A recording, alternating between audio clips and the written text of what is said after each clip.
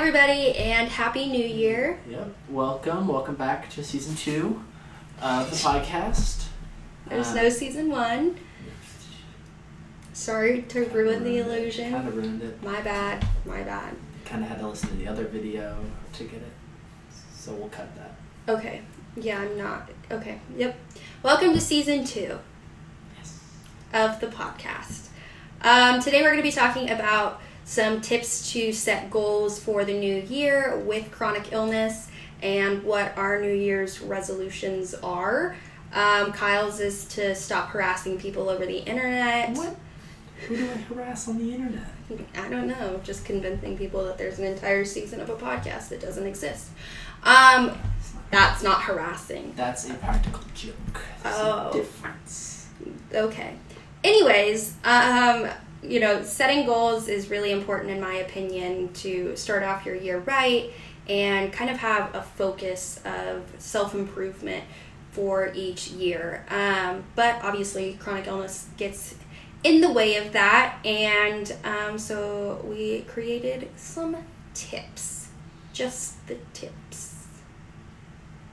Is that a new segment name? Before we get tips every week. Just the tips. Yep. For chronic illness. Just the tips.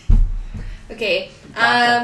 You just saw the creation of that bit. But welcome to Just the Tips, hosted by Maddie and Kyle with the Co-Immunity ChronicILLS podcast. All right, to start off our Just the Tips, Kyle. Yeah, so I think the biggest tip that I like to do, which, it may not work for everybody, but I like to set my goals a little bit farther than I think that I could accomplish. I like to use that as a way to push myself and motivate myself to do better than I thought I could. But that also requires not to be too emotionally attached to my goals, which I know somebody who has a little different experience, but that's something that I use personally. So I'm the complete opposite of Kyle because I get very emotionally attached to goals. So that's Kyle's got to the point where he doesn't tell us his goals for certain things, because I do get very emotionally attached to the goals I set for myself. I'm generally pretty hard on, I think we're both pretty hard on ourselves, but he's a lot more comfortable with setting things that aren't necessarily always achievable, and I try to set goals for myself that I know are going to be difficult, but they're definitely in the realm of, getting done. Now, obviously, one of my goals is to work out every week, 3 times a week, and I was sick all last week, and so that didn't happen. Now, that's a goal that's pretty manageable for me, but also, I'm pretty upset with myself that I didn't work out, and so for me, it's much more important to set goals that, rely on consistency, and then that pushes me to remain consistent and build routines. For example, I have a lot of goals that are having to do with, reviewing my planner every day or drinking a certain amount of water every day. I do best if my goals build into routines, and then those routines act as a reminder. I'm able to create habits more easily. But definitely Kyle and I have 2 different kind of approaches to goal setting. And I don't, who knows if one's better than the other, and I think you kind of have to do what's best for you. But I know that setting goals that you kind of abide by the 70-30 rule, don't you? Yeah. So he abides by kind of goals that are you have a 70% chance of what is it? It's 70% chance. Anyways, his goals are stretch goals. My goals, nope. Not how I do it. Yeah, but I think that can also be dependent on health and with your chronic illness. I mean, there's a lot of unknowns and I think that requires us to be forgiving with our goals. Not, I guess, you have to be forgiving or flexible, where if something, you can't really predict comes up, you go to the hospital or you get sick, for months, you have to be able to reassess your goals and, look at it from multiple perspectives. If there's a different way to do the goal, in your current state, or if you need to push the deadline to, pivot. Yeah, basically, pivot to a more, to a goal that you think you can accomplish, or a different timeline for that goal. I think just reassessing your goals, however often you want, if it's daily, if it's weekly or monthly, I think that's important, and it kind of keeps you focused on what is important to you. And I think so. For me, it's really important I think as a whole, people in the chronic illness community, I'm going to make a huge generalization, that's a bold move, but I think sometimes it's hard for us to set goals because of how much goes on with our chronic illness, and we don't want to be let down or kind of have our faces rubbed in the fact that we have chronic illness and a lot changes.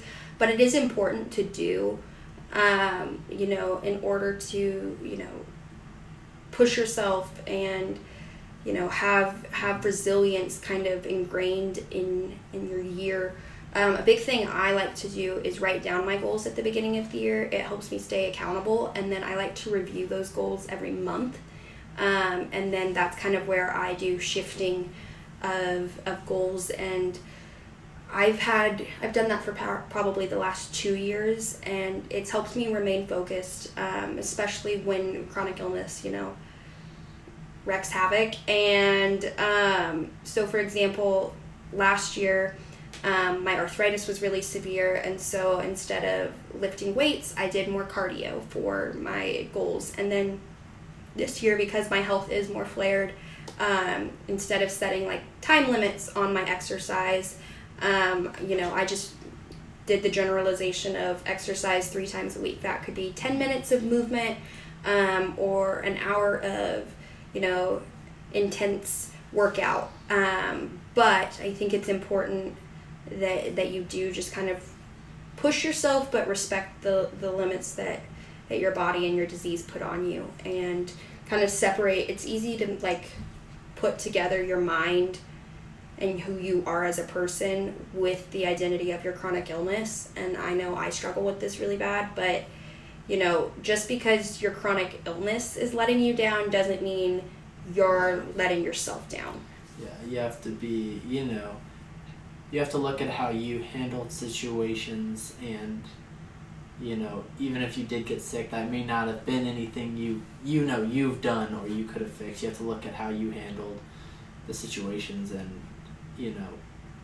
I guess be kind to yourself. Yeah, be kind to yourself.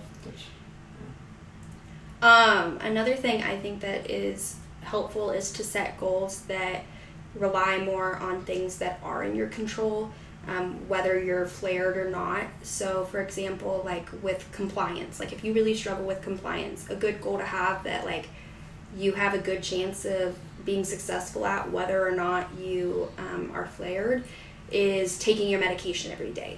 That is something that, flare or no flare, you're for the most part able to accomplish. Obviously, financial go into that and insurance coverage, but if you're consistently trying to be as compliant as possible, I think that's a goal that is a really good one that you have to work at. Yeah. But whether or not you're flared, you can accomplish. I like that. Going at stuff that could help your goal of you may not want to be if you don't want to be flared, finding goals that could help that. Mm-hmm. And do your best. Maybe one could be tracking all your symptoms on the COVID symptom tracking app. That could be your goal. That could be a goal. Who knows?